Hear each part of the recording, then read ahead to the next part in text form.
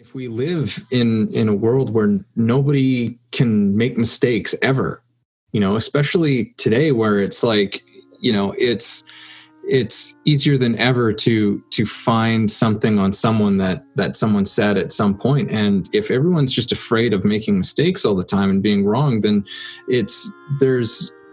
we can't find something new. We can't discover something new.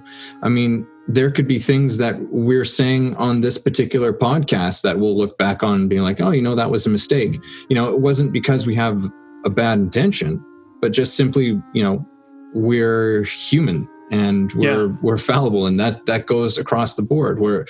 And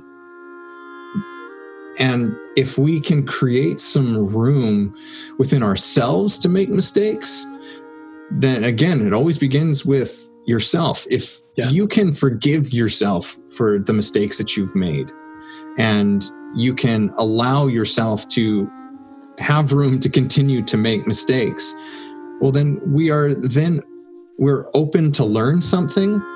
We are open to, allowing other people to make mistakes as well, and not hold that over them, so that those people can actually learn and heal, and we can all kind of come together on some of these very, very important issues that we find ourselves immersed in.